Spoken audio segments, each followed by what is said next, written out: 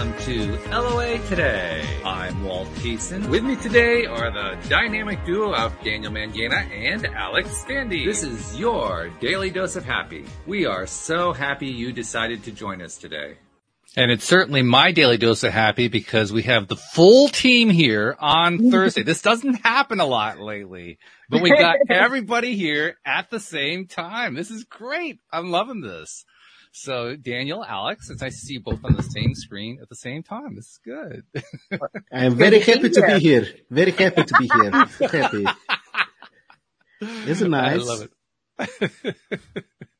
It is very nice, no doubt. And we also have a special guest named Michael. He goes by the name of Michael Unbroken. I'm pretty sure that's not his surname, but it's what he goes by. And it also ties into his podcast, Think Unbroken, with Michael Unbroken. And I kind of got the sense about why he calls himself that because I read his bio. And I think, Michael, you have set a new standard for what trauma is because, wow, you lived it. But first of all, welcome to the program. Before we even get into all that, how are you doing today? Yeah, I'm amazing. Thank you. It's hilarious when I have Borat quotes going through my head as soon as I start to have an interview with somebody because I'm like, shit, don't say that. Just so you know, Walt, Michael's been on my podcast. I've been on Michael's podcast. Yes. So he wasn't just randomly saying, hey, Daniel, we do actually. No, I gathered that. Yeah. You guys knew each other. Yeah. Yeah, which is great. I love this. I mean, it's a nice surprise for me, too, that you guys know each other and apparently for quite some time, which is fabulous. I love that. But, Michael, you got to tell our audience a little bit about your background because it is quite a background. Yeah, for sure. And I always tell people, like, this gets a lot darker before it gets lighter, so buckle up. You know, today my life is very different than where it started. An award-winning speaker, best-selling author, top 10 international podcast host, blah, blah, blah, blah, blah, right? But that's not where it began, as many of these stories do not begin in that aspect. Growing up in Indianapolis, my mother was a drug addict and alcoholic.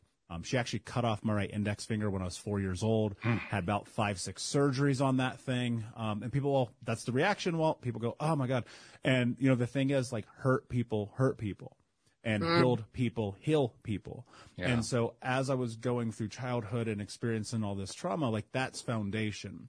She married my stepdad when I was 6. He was crazy abusive. Like the dude would rip us out of bed in the middle of the night and beat the shit out of my brothers and I for putting away wet dishes, right? Oh, that's boy. Context. And so I spent the majority of my childhood homeless, deeply in poverty. In fact, between 8 to 12, lived with 30 different families, getting bounced around place to place to place. Sometimes it was vans, sometimes it was abandoned houses. Like I never knew, man. And my grandma adopted me when I was 12, which would be a godsend to some extent. However, I'm biracial. If you're listening and not watching, I'm black and white. And my grandmother was an old racist white lady from a town in Tennessee you never heard of. Oh, no. And so we had a copy of Mein Kampf in our living room. Oh, no. My uncle is a part of the Aryan Brotherhood, you know, and so like imagine the massive identity crisis I had. So at 12 years old, I started doing drugs. I was popping pills, doing drugs. By 13, getting drunk. And by 15, I was expelled from school for selling drugs. I was breaking into houses, stealing cars, running from the cops, getting shot at. Like, I mean, it was some movie shit, like for real. My life was crazy. And one day I got a call from a counselor, and they're like, you need to come to school. The dean wants to talk to you. And I'm like, for what? You guys already kicked me out. Like, we got nothing to talk about. So I go to school, and they're like, look, your name has been entered to become a part of this last chance program. And this is your only opportunity. So you either take this and you say yes now, or good luck with the rest of your life. And so I decided to go for it. I do the last chance program. I start learning some skills. I actually, during this time, I put a restraining order on my mother and my stepfather. Wow. And you can see it on my report card. It's on the internet. This is not a joke. I made straight A's. Whoa. And so I'm captain of like the football team, wrestling team. I'm dating a cheerleader. Like my life is totally different. And then my mom gets through this rehab program. My grandmother allows her to move back in. Within a month, my mom is hiding pill bottles, drinking gallons of vodka, crashing her car. And like clockwork, you can watch my grades go from straight A's to straight F's. And what I didn't realize, of course I understand now, is like she was back in her traumatic experience, living with my grandmother again. And so at one point, as I'm 18 years old, my mom attacks me in the middle of the night, and I defend myself, and I tell her, if you ever touch me again, I'll kill you. And I literally meant that. Like, I mean, I suffered so much at her hands. Like, I was like, this is the last time you ever touch me. And I said, I will never talk to you again. Wow. And until the day she died, I didn't, except I think one time. And the only reason I'm here talking to you guys today is because I held that boundary. And it was the hardest decision an 18-year-old will ever make. And so I found myself in some really weird positions as I'm going through my late teens, trying to figure out life. And I end up not graduating high school. My business teacher, irony of all ironies, fails me. And of course, that's like the standard line. Of course, right? And I go up to him, and my girlfriend calls me. She's like, hey, you're not graduating. I was like, oh, no. Right? Because you don't want to be the biggest loser. And I was. Well, guys, I was the biggest loser. Like, I was so embarrassed. My girlfriend was embarrassed of me. My family's embarrassed of me. It's literally impossible not to graduate from this high school. And yet, I figured out a way to do it. And so I go up to his classroom, and I say, how dare you fail me? And he goes, I didn't fail you. You failed yourself. And then he told me the most important thing anyone's ever told me. He said, if you want something in life, you have to earn it. You can't get by on your charms and your good looks. So I go to summer school. I get uninvited from every graduation party. All my friends stop talking to me. I'm in this summer school. And this teacher comes up to me 3 weeks in, and he goes, you know what? We're done with you. We're going to give you your diploma at the end of this. We're done. And I was like, this is the opposite of why I'm here. And so I'm like, all right, what do I do? And I'm simply trying to figure out life. I'm working a warehouse job, putting microchips into motherboards every day, 12 hours a day, watching the desperation in people's eyes. Like, this assembly line, you know what I'm saying? Like, this is where dreams go to die. And I got fired, probably because I was stoned. And so I'm sitting in my car, and I'm like, all right, time out. Hold on a second. What is the solution for poverty, for homelessness, for abuse, for all this suffering? I was like, it's money. It's got to be. What else could it be? And I made a declaration to myself. I said, by the time I'm 21, I want to make $100,000 a year legally. Now, the legal part was incredibly important because I have been handcuffed multiple times. I have family in prison for life, multiple people. And as of today, my 3 childhood best friends have been murdered. So I knew where I was going. I knew it. And so I made that decision, and I just started leveraging skills, learning stuff. I fell into a leadership role at about 18 and a half at a fast food joint, had 52 people under me. We were doing $1 million a year in burgers and fries.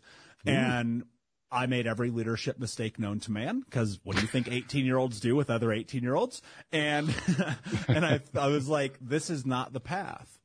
And one of my friends, I was chatting on MySpace with him to age myself, and he's like, I just got a brand new Tahoe. And I was like, well, you're the same dummy who used to get stoned and skip school with me, so how did you do it? And my eyes opened to the first time ever. This is probably one of the most pivotal moments of my life to the possibility of what you can do. He says, I got a job at an insurance company. And I was like, boom. Just completely, I didn't know you could do that. Like, I didn't know that was possible, because all I knew was buy here, pay here, repos and evictions, working assembly line jobs. That was my reality. And so I said, that's the path to 100,000. And so for the next 2 years, all I did was get rejected hundreds of times. Do interviews. Nope. Do phone calls. Nope. Blah, blah, blah. And I end up, right as I'm about to turn 21, I land a job with a Fortune 10 company. Ooh. No high school diploma, no college education. And I flub on this. And a couple of weeks ago, I pulled up my old W-2 because I was like, did I really make 100,000 or did I make that up? And so I pulled up my old W-2, and at 21 years old, I made $96,800. Wow. Nice. And the thing that happened with that is it destroyed my life. because I was making money. I was blowing it all. I was 350 pounds, smoking 2 packs a day, drinking myself to sleep, high from the moment I woke up to the moment I went to bed, sabotaging every relationship, suicidal, like you name it. Yeah. And at 25, heading into 26, I hit my massive rock bottom, and I'm laying in bed one day. It's 11 o'clock in the morning. Keep in mind, I'm 350 fucking pounds. I'm eating chocolate cake, smoking a joint, and watching the CrossFit Games. Yo, if that's not rock bottom, I have no idea what is. And I pulled myself up off that bed, which didn't even have a frame. I was sitting on the floor because I was 40 grand in debt. Oh, forgot to tell you that. And so that's almost like adding insult to injury at that point. It was just nonsense. And so I go in the bathroom. I'm looking at myself in the mirror, and I remember being 8 years old. And the water company had come and turned our water off. They were always turning off our water, our heat, our electricity, our power, getting eviction notices. And for whatever reason, this blistering hot Indiana summer day, I go in the backyard, I grab this little blue bucket, and I walk across the street to our neighbor's house. And for the first time, I stole water. Wow. And I remember being like, when I'm a grown-up, this won't be my life. And it wasn't in a lot of ways, but I was still that hurt, lost little boy. Yeah. And as I looked in the mirror, I asked myself, what are you willing to do to have the life that you want to have? The answer was no excuses, just results. And what that meant is I was no longer going to negotiate with myself. I was no longer going to be a victim. And I was no longer going to blame the world for Michael's problems. And clarify one point. When you say you weren't willing to negotiate with yourself, what did that mean? Well, think about this. Every single day we are faced with doing the thing that we know we need to do. Your heart, your spirit, your soul, it keeps you awake at night. You're like, if I just did this, my stupid life would be better. But we torture ourselves. And I said, I will no longer do that. And so whatever needs to be done, I will do, right? And you hear this old quote. I cannot remember who said it. I want to say Emerson, but I'm probably wrong. He said, a coward dies 1,000 deaths. A man of courage dies one time. And I was dying 1,000 deaths every single day, putting it off, hiding from it, running from it, stuffing it down, pretending it wasn't there. And so I just went deeper and deeper and deeper and deeper. And almost 12 years later, here I am talking to you. Wow. My God. That's an amazing story. That's even more traumatic than the profile. The profile that I read of you was bad enough. Yeah, but that story's like, okay, can I just go kill myself now? That is just incredible. Wow. I don't know how else to react to that except to say congratulations for climbing out of it. Because that's one hell of an accomplishment. Well, it took 1,000 rock bottoms. Like, that's the thing people don't understand. I don't want anyone ever to believe that for 1 second this was easy. And it's the hardest thing I've ever done. And, when I was 26 to 30, man, it was a step forward and a million steps backwards. It was iteration after iteration, failure after failure, lesson after lesson, like screw up after screw up. Because I was here's the thing, like people don't understand this about trauma, abuse, and the things that we go through in our childhood. Causation and correlation is everything in life. And for me, it's not this finger that I've had 6 surgeries on. It's not the cuts and the burns on my body. That's not the stuff that like haunted me, right? It was the theft of my identity. You learn how to not be you to be safe. Yeah. Right? Because what's the brain's purpose? It's very simple. Survival. That's it. That's the only thing it does. And so when you're faced in these environments and the thing that you do is try to be yourself, and you do that in a way in which on the outside of it, there's negative ramifications. abuse, mentally, physically, emotionally, spiritually, religiously, sexually, right? Every time you try to be you, well, your brain says, hold on, wait. If I'm me, I get hurt. Well, why would I want to be me? And so what you do, you start to placate, you start to bend, you start to chameleon yourself to the world. And the sad part about that is that actually keeps you safe for a period of time when you're 8, 12, 17 years old. And then when you're 26, 35, 57, you don't know how to be you because you've never done it. And you're learning in real time. And whereas children who grow up in safe environments have the ability to learn in real time with support and compassion and love and grace and empathy, where when they make a mistake, their head doesn't get slammed into a wall. They get to understand who they are in the developmental phase, in the spot in which you should be learning who you are. If you come from my background, well, guess what? Right. You bend, you chameleon, you don't be who you are for safety. And then when you're 26 and you hit rock bottom, you go, holy shit, I have no idea who I am. And when you start stepping into that, the thing that happens is in real time, when there's a lot on the line, you're learning about who you are.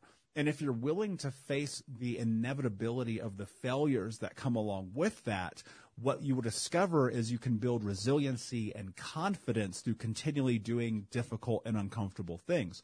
And so from 26 to basically 30 years old, and even still to today, to be honest with you, but especially in that pocket, it was just doing it again and again and again and again and again.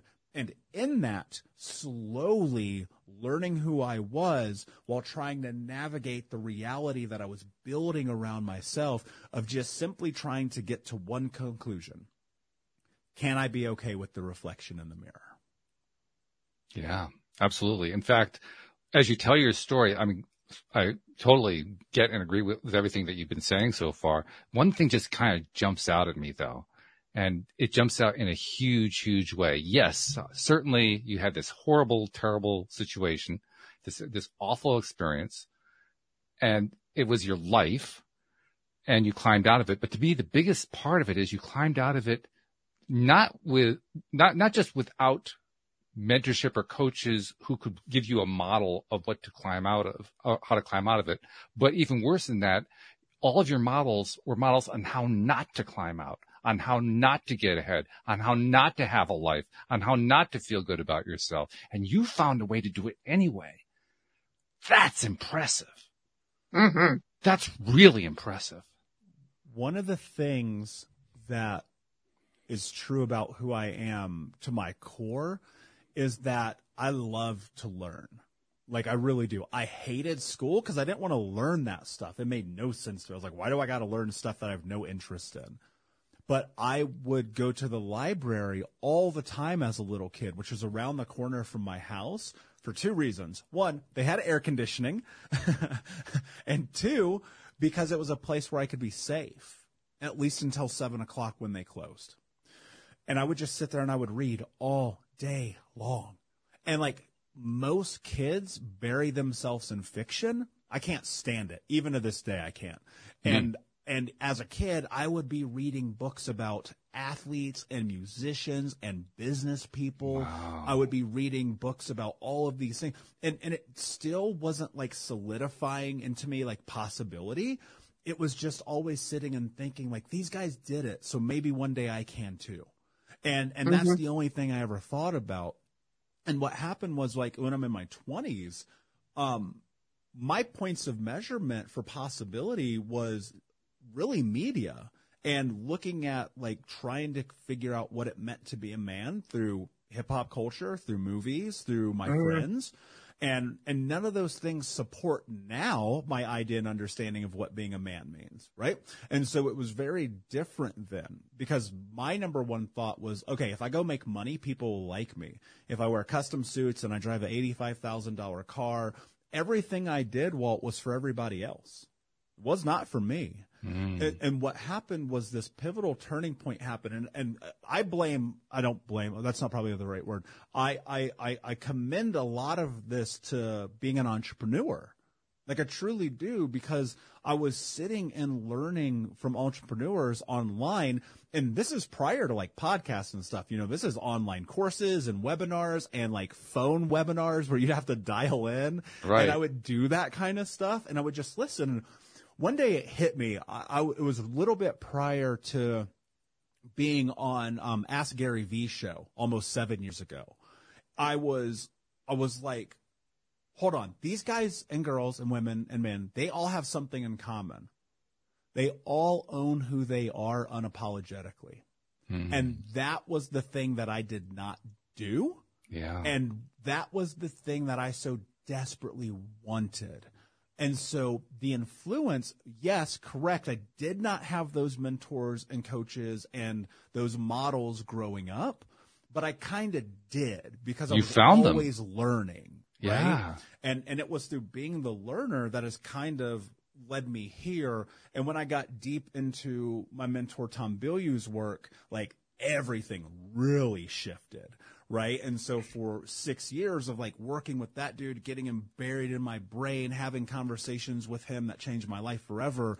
The one thing I always tell people, like in the beginning, I could not be in connection with someone like that. I wasn't ready. I wasn't vibing on that level to work with, somebody like Grant Cardone, who has become a business partner and invested in Think Unbroken, to work with guys like Tony Robbins, where I'm in his mentorship program. Like, dude, in the beginning, I wouldn't spend $5 on the fucking book. Like, seriously. Right. And now I'm like, well, how do I spend $5 million? And so it's you have to be willing to step into recognizing one of the really uncomfortable truths about mindset. And that is often, and this was my case, and I won't pass judgment on people, but instead I'll just explain my reality. I would always be like, this is just who I am. When I was in the negativity, the drama, the chaos, the low vibrating frequencies of the human experience. And when you say, this is just who I am, it's the ultimate fixed mindset. Because there's no space to step into anything else. Yeah. And I realized, like, that's really dumb. Like, it really truly is, because when you exist in that scope, then that means that you are never going to be open to possibility. And one of the greatest things that I've done, I just paused and I said, you know what? Maybe it's more important for me to be the dumbest person in the room moving forward. And what do you mean by that? Because there's a specific meaning you have in mind. Well, in general, I don't want to be, and this is not to be offensive, I swear to God, and I know somebody's going to email me. It happens every time I say this. It just does, but I'm not trying to be offensive. I do not want to be around low vibrating people. Okay. I don't. And I don't want to be around people where I can be the one who always has the best ideas, who's the smartest person, who's the one that has the... I need to be around people like you and Daniel and Alex and people who are like, you're vibing up here, and I don't know that, and I need to learn that, so I need to be in that room. I need to be learning from those people, reading their books, going to their conferences, listening to their podcasts, enveloping myself in their information. Because if you're like, this is so true. You hear this all the time. Go look at the people you're around. Like, that's who you are. Whether you like it or not, it's true. So if you're around people like when I was 25 years old, chain smoking cigarettes, doing cocaine, drinking every night, spending money in bars, living a lavish, fast lifestyle, spending no effort or energy into personal development, that'll be the world you live in. And then if you change that and you shift it and you go, and look, this is the hard part, because all of those people of my life who have served me for a purpose in the seasons I've lived, I love them. Like, I wouldn't be here without them. And people hear this kind of stuff and they go, you just throw people away. No. I go, look, I'm going here. So you can come with me. But if you're staying there, enjoy base camp, bro. I ain't coming back down there. I'm not. And that's one of the hardest realities of a conversation like this is, at some point for you to explode into the stratosphere, you've got to unshackle yourself from the tethers of what's holding you on the surface. That's really great. Wow. Yeah. One of the things that most impresses me, and there's like a list about 25 items long, but one of the things that near the top of that list about the story that you've told and about you is it wasn't part of the way you told the story, but it was evident through the story. You became intuitive You said, I'm going to go what feels like the right direction for me. And that's a hard decision to make, especially when you don't have the guidance, the influencers, the people to point you in that direction. You found a way to go there. Yeah. Man, you have my heartiest congratulations. That is a fabulous achievement. I truly mean that. That's fabulous. Thank you. That's the thing I'm always trying to teach people. Like, if you listen to your gut, you'll never be wrong. Think about this, how many times your gut was like, yo, don't hang out with that person. Don't go on that date. Don't get in that business partnership. And then a month later, you're like, I knew it. It's about honoring that.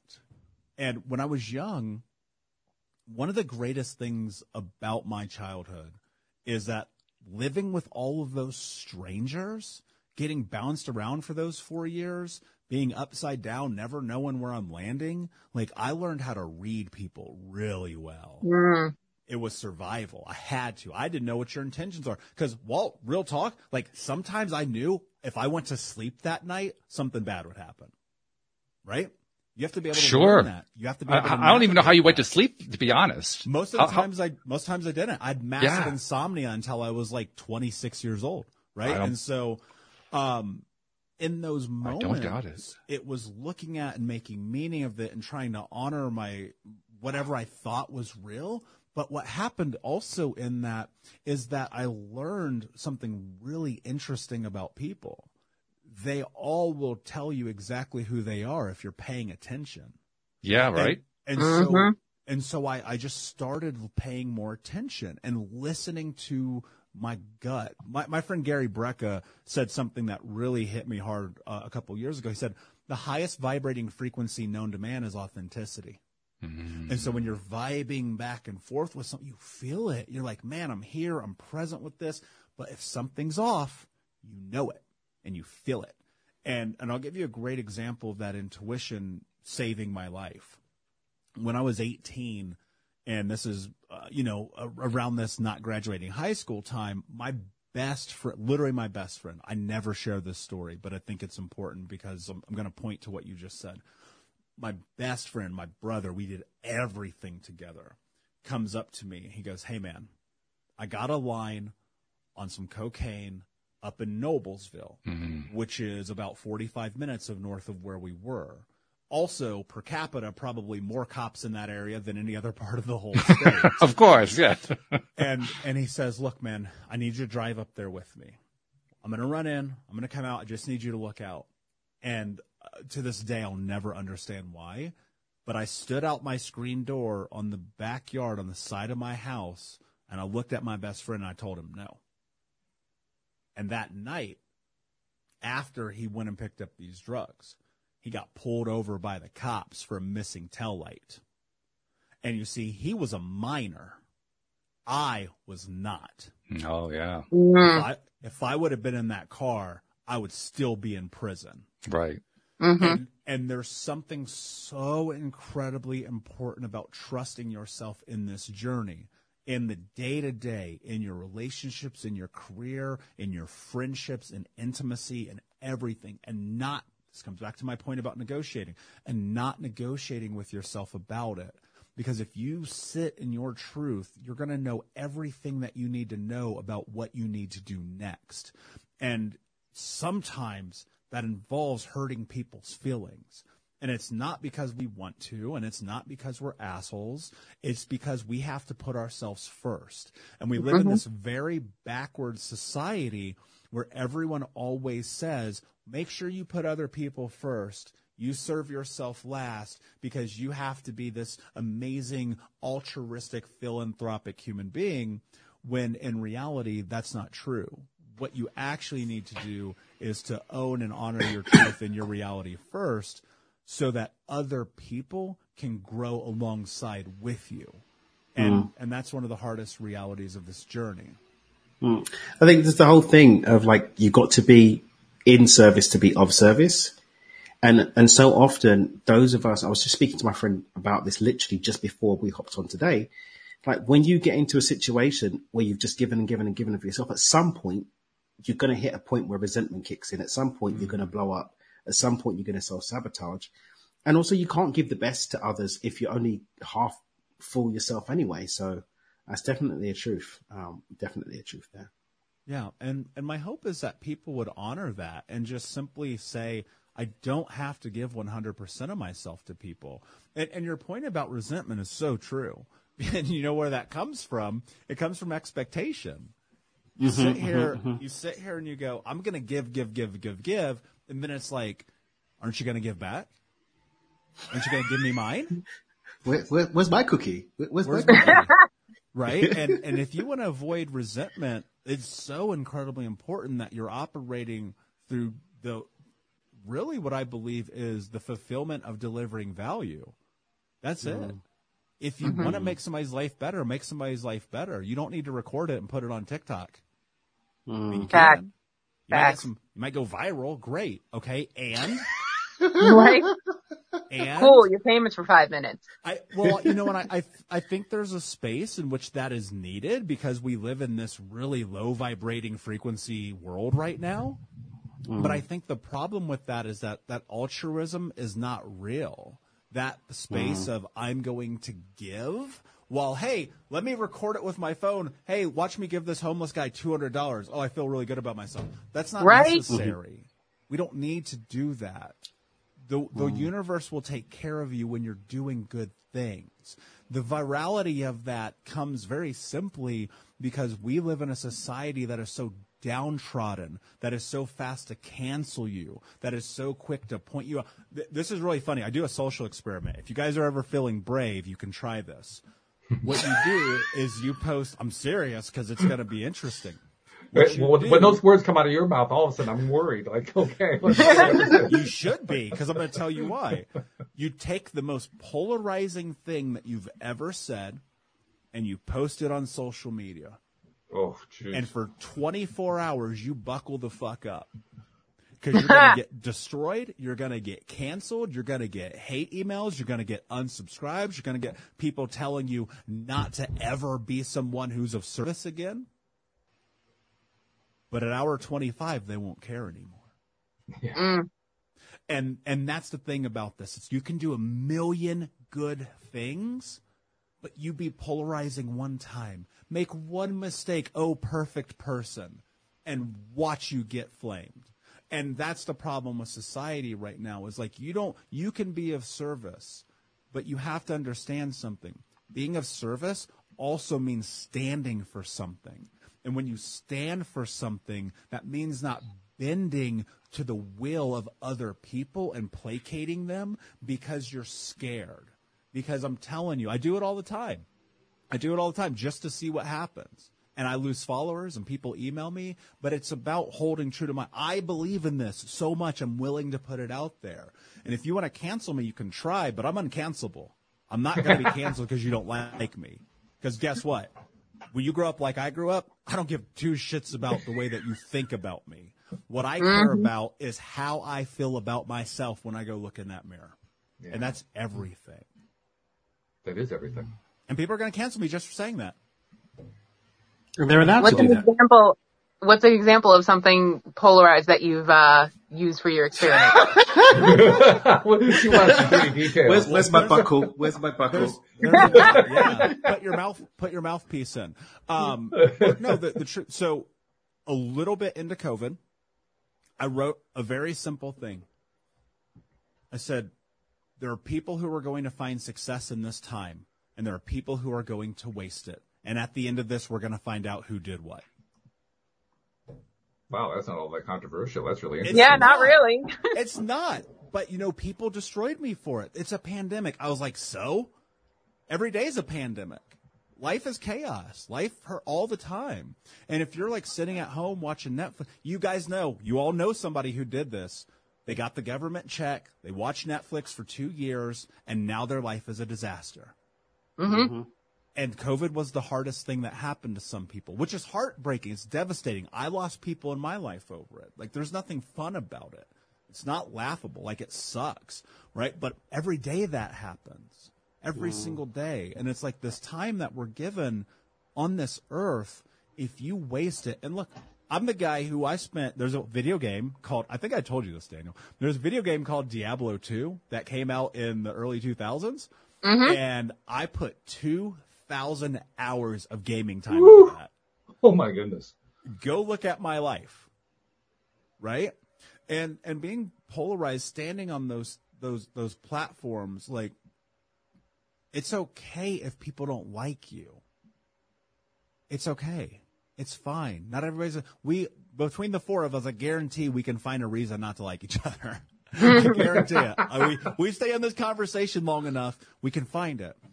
But that doesn't mean I'm not going to value your thoughts and your opinions and your feelings and be able to sit here and have an open discourse about it, knowing that it's not Here's the problem. People are always seeking resolution. I want you to come over to my side. I'm like, no, I just want to understand why you think that way. That's it.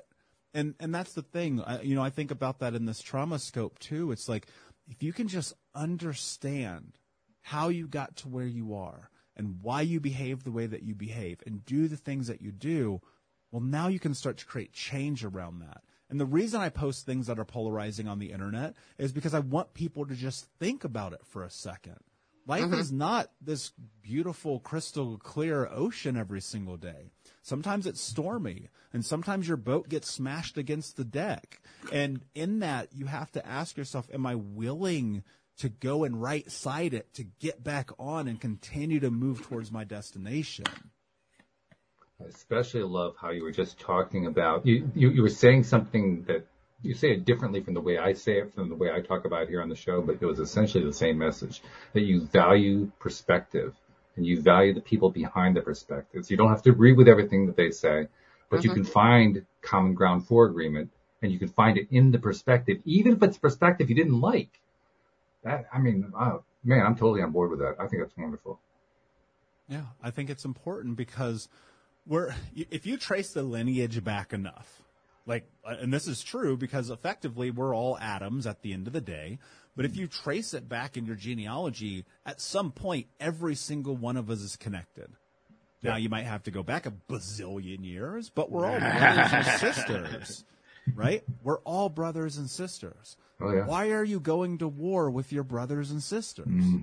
Why? So you get to say, I was right? Nobody cares anyway. Just be okay with the fact that everyone's different. Everyone has a different opinion. Everyone has a different thought. I mean, think about this. I'm the guy sitting here tattooed head to toe. I'm 6'4", got gold in my nose, around my neck. I live a lifestyle that's who I am. And people will be like, what does this guy know about kindness? And I'm like, everything. I thought you were tall. I didn't know you were 6'4", Mike. I knew you were probably tall. You've got a tall look about you. Yeah, man. Can't dunk, though. Well, if it makes you feel better, I'm 6'8" and I can't dunk either. So, Really? Well, I could have, about 30 years ago, I might have had a chance. At 65, I don't have enough leap to go 3 inches. You guys are just wasting your height. I'd be This dunking is every what I'm day. saying. That would have been my primary directive. My height's for martial arts, man. I got wingspan. There you go. There you go. Wingspan counts. It really does. Yeah. But what counts even more is perspective. Oh my God. You can't let go of this. This is great. 5'8" and change. You guys out here a full foot above me and you're not touching the rim. Daniel, it's time to let go, buddy. Okay. Thank you. I'll go do some healing around that. Please do. You got to change that narrative, man.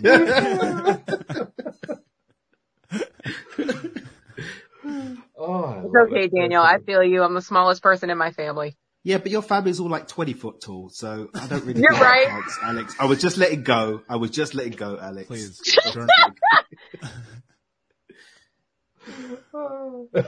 We always end up giggling on this show.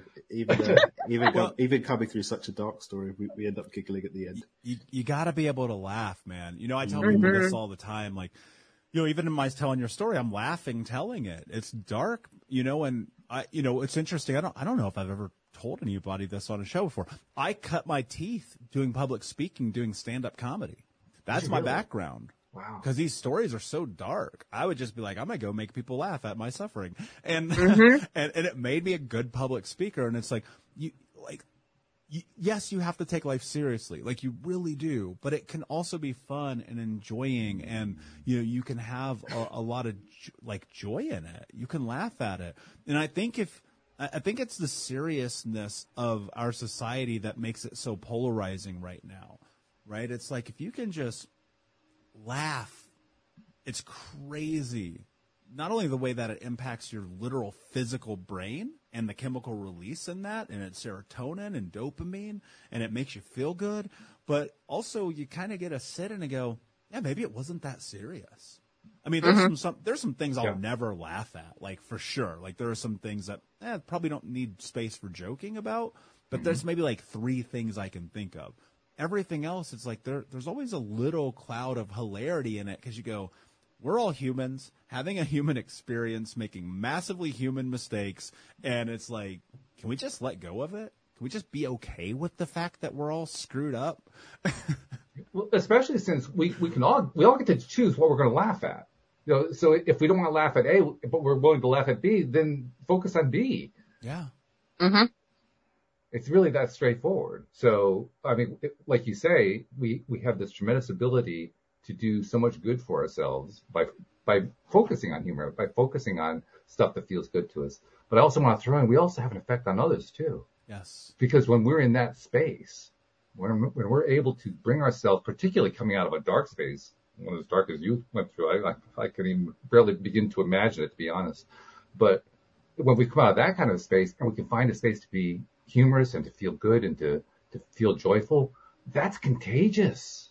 And do you know what else it creates? The thing that people don't really ever connect the dots on between 2 people or one person and multiple people or groups. The thing that it creates is empathy. Yeah, well, sure. Right? Yeah. Empathy, because you get to sit in there and you go, I resonate. I get that. I connect to that. And I think if we can be more empathetic with each other and just, again, it's about the humility of being willing to just step back a little bit and go, I get it. I didn't live it, but I get it. Mm. How interesting that empathy comes out of feeling good. It's not the way people often associate it, but it comes out of feeling good. Yeah. You don't get too much empathy. You don't find too much empathy by feeling miserable. In fact, you usually feel alone. Right. Yeah. Alex, you've been jumping in quite a bit on this, which I'm loving, by the way. I'm curious to know.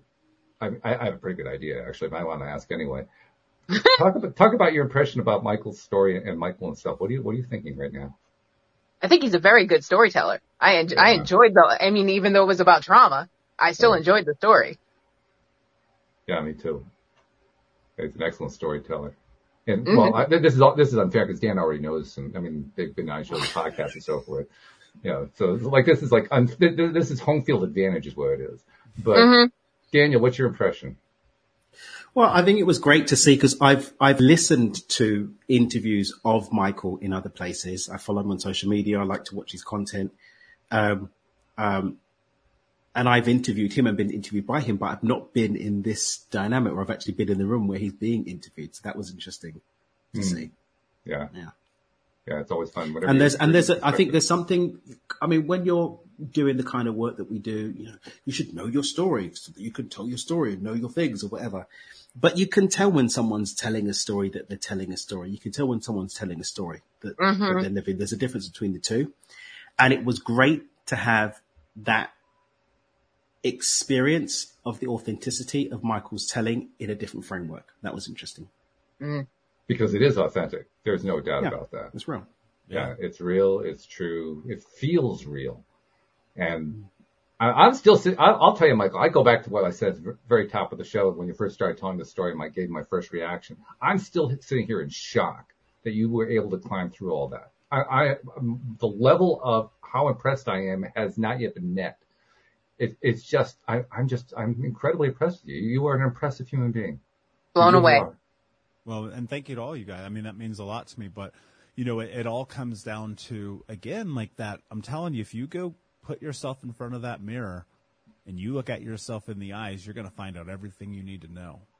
And in that process and in the growth, what starts to happen is just slowly but surely, because, I looked at myself at 27, even though I was a little bit into doing this journey at that point, and I realized I had no confidence. I had no self-esteem. I didn't believe in myself. I was working a minimum wage job because, I needed to support my growing business, and, at one point, borrowing money from my girlfriend to pay rent.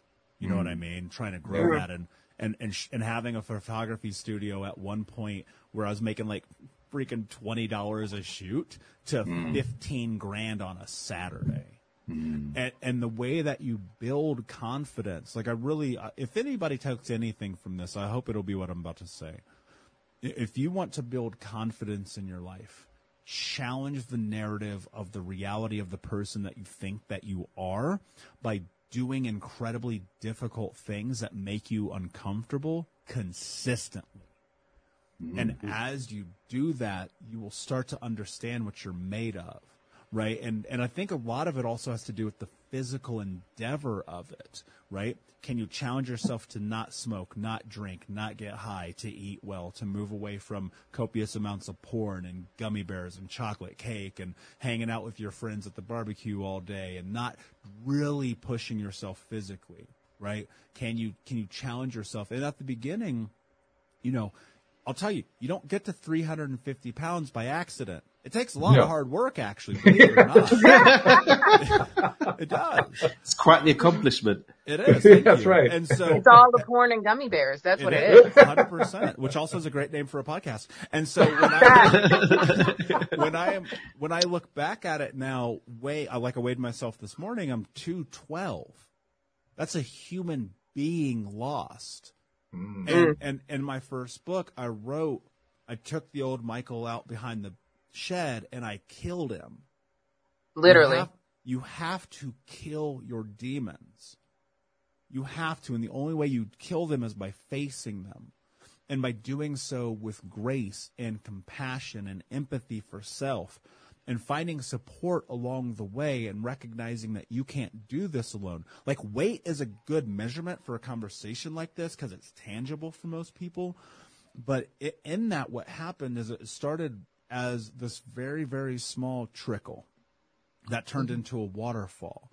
And it started with me in my living room doing yoga on DVDs by myself. And then forcing myself. I actually literally just had the photo pop up the other day, 8 years ago, being the only dude in a room full of sweaty, hot women doing hot yoga. And me telling my brain, go do hot yoga because you have seen the impact that it's had on other people's lives. And to stand at the threshold, I'll never forget this. Stand at the threshold of the doorway of walking into that hot yoga studio for the first time, terrified. I've had a gun in my face, and it wasn't as scary as walking into hot yoga the first time. Wow. And why do you think that was? I got to interrupt for a second there. Why do you think that was scarier? Because that's an important point, I believe. Because I was 350 pounds, and there's all these fit, strong, pretty people, and then there's me. And in that moment, I made a declaration to myself that really, really solidified my original statement of no excuses, just results. And what it was in that moment was do it anyway. And that's the place where people fall off, is they don't do it. They go tomorrow. I'll hit the gym tomorrow. I'll change the diet tomorrow. I'll quit smoking tomorrow. Well, guess what? I don't know about you, but I don't have any calendar that promises that I get tomorrow. The only thing that I know is that I'm alive right now. And if you can change your relationship with time and death, you will change the way that you operate in the world, because inevitably it's coming. You don't know when. I pray you get a long and healthy life. But I also know that's probably not the case for most of us. And so if you keep living your life like you get tomorrow, one thing's going to happen that I can promise you. You're going to die with regret. And that is a life unlived. So stop waiting for tomorrow. Start pushing yourself. Like, the truth about this, you might have to put your foot in your own ass for a minute. Truthfully. And that's a hard truth, because we live in a coddling society right now. And they'll be like, well, this guy's talking about childhood trauma. What is he talking? He doesn't. Because I lived it, man. I lived it every day of the space in which I didn't show up. And if you want to continue not to show up, I promise you, I can tell you exactly where your life's going to be. But if you're willing to push and to stand at the threshold of that doorway, and that doorway doesn't have to be hot yoga. That doorway can be starting the podcast, leaving the relationship, starting the side hustle, leaving the city you grew up in, right? All of those things are the doorway to what's next. And it's what keeps you awake at night. And if every single night you put your head on the pillow and you are just destroyed with your own thoughts about the decisions you must make, that is the threshold to what's next. And until you do that, you will die 1,000 deaths. And they aren't fun. Not one of them. Every single one of them is misery. That is an absolute truth. I want to ask you a little bit more on the time that we have remaining about the word that you just used, because it's one we talk about a lot. You talked about relationships. You've talked about it in terms of, particularly in terms of relationship with yourself, but also in relationship with your fears, with the false sense of yourself that you were talking about, killing that false sense of yourself. But tie in also relationship to others. How does relationship to others fit in? It's everything. It's literally everything. You know, and very much how Daniel consumes my content, like I consume his content too, right? We're a community, right? I talk about the 3 C's a lot, so I think this will be kind of easy segue. 3 C's are this: community, connection, commitment. That's about people. Community. The first thing I always ask myself is, who am I around? Who are the people I'm around? Last night, I was having some time with some of my closest guy friends. These guys could not be any more of an opposite of the guy friends that were my friends in my 20s. We weren't drinking. We weren't getting high. We weren't talking about all the people we've had sex with. We were talking about intimacy and compassion and love for each other. We were talking about finances and business and personal development, the conferences we're going to, the physical challenges that we're moving in. The community that you're around is everything.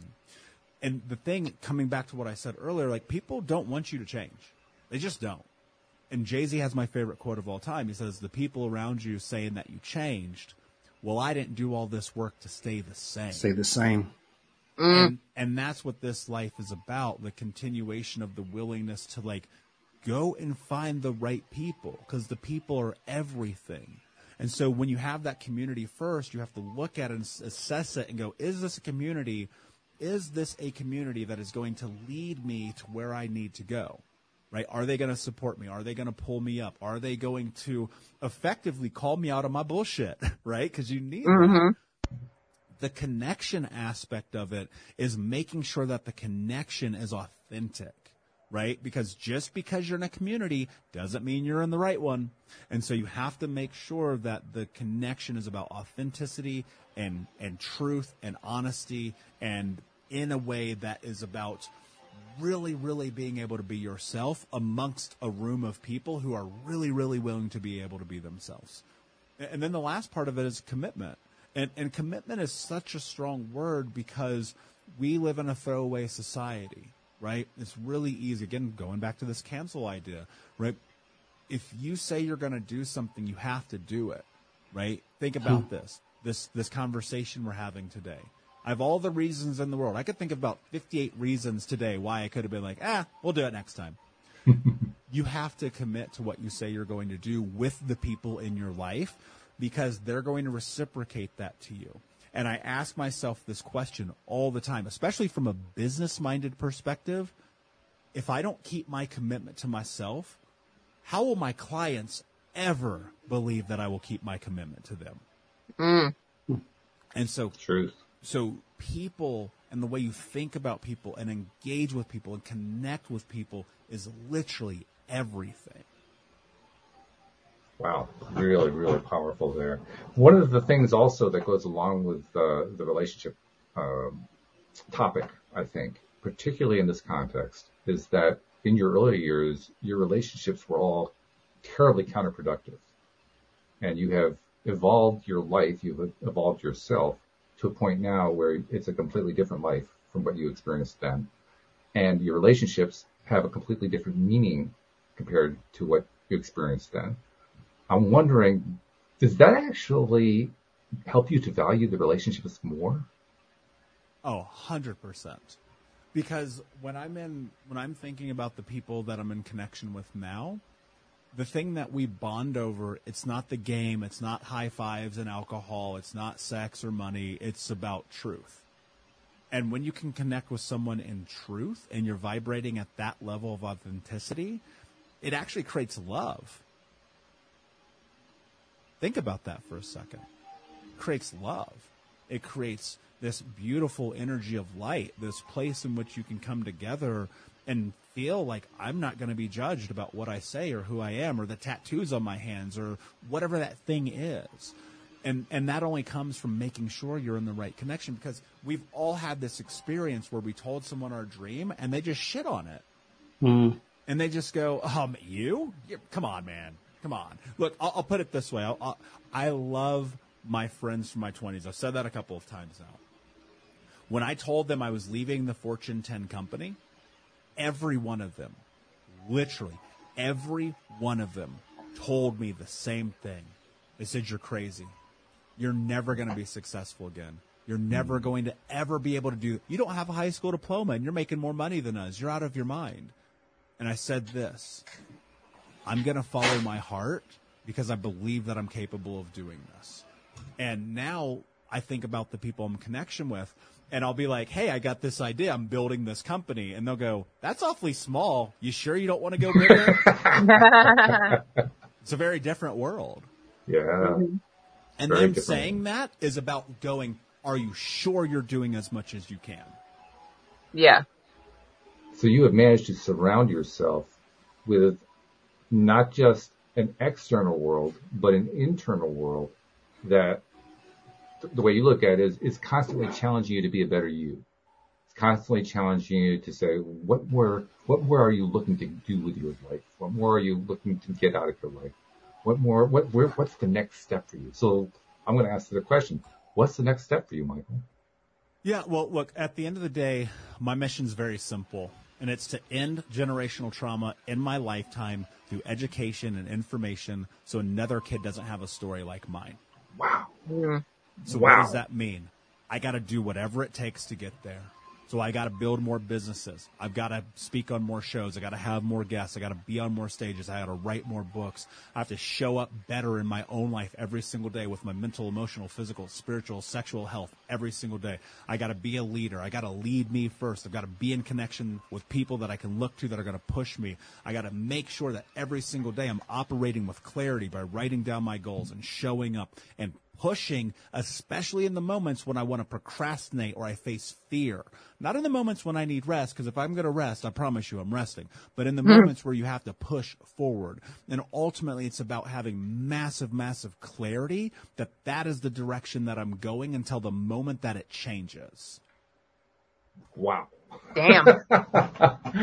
This is one of the most impressive and interesting and amazing interviews I've ever had the privilege to conduct. And I've had some amazing ones, including the other people on the screen here, because they're both really very interesting and fascinating interviews. But Michael, you're setting a new He sets a standard. He sets a standard. Like, oh my goodness. Everybody else who plans to be a guest on the show, you have just seen what the new high is. This is where you have to be aiming at. Well, and look, Wow. this standard is the standard I set for myself first. Period. Mm. It pays off. The show is Thinking Unbroken with Michael Unbroken. You can find it, I imagine, everywhere. Is there any place you're not found? Let's be honest. Is there a place you can't be found? Everywhere. You're everywhere. Everywhere. We'll also include a link in the the show notes about how to find the website. They can find their way there quickly. But man, thank you so much for coming on the show, talking about your story and talking about what you have learned in your life. Because what you have learned, my God, if everybody can learn this, we're gonna have the most amazing world in the universe. Right? It's an honor, my friends. Thank you so much for the opportunity. And I have mad gratitude for being able to be here, because by being on this show and you helping me spread this message, you're now part of my mission, and I'm grateful for that. Well, thank you for including us. Yes. Very much appreciated. And Daniel and Alex, as usual, you're very much appreciated as well. Thank you so much for everything you guys do to contribute to the show. And thank you, live streamers. Thank you especially to our podcast listeners everywhere, because we'll see you all next time here on LOA Today. Goodbye, everybody.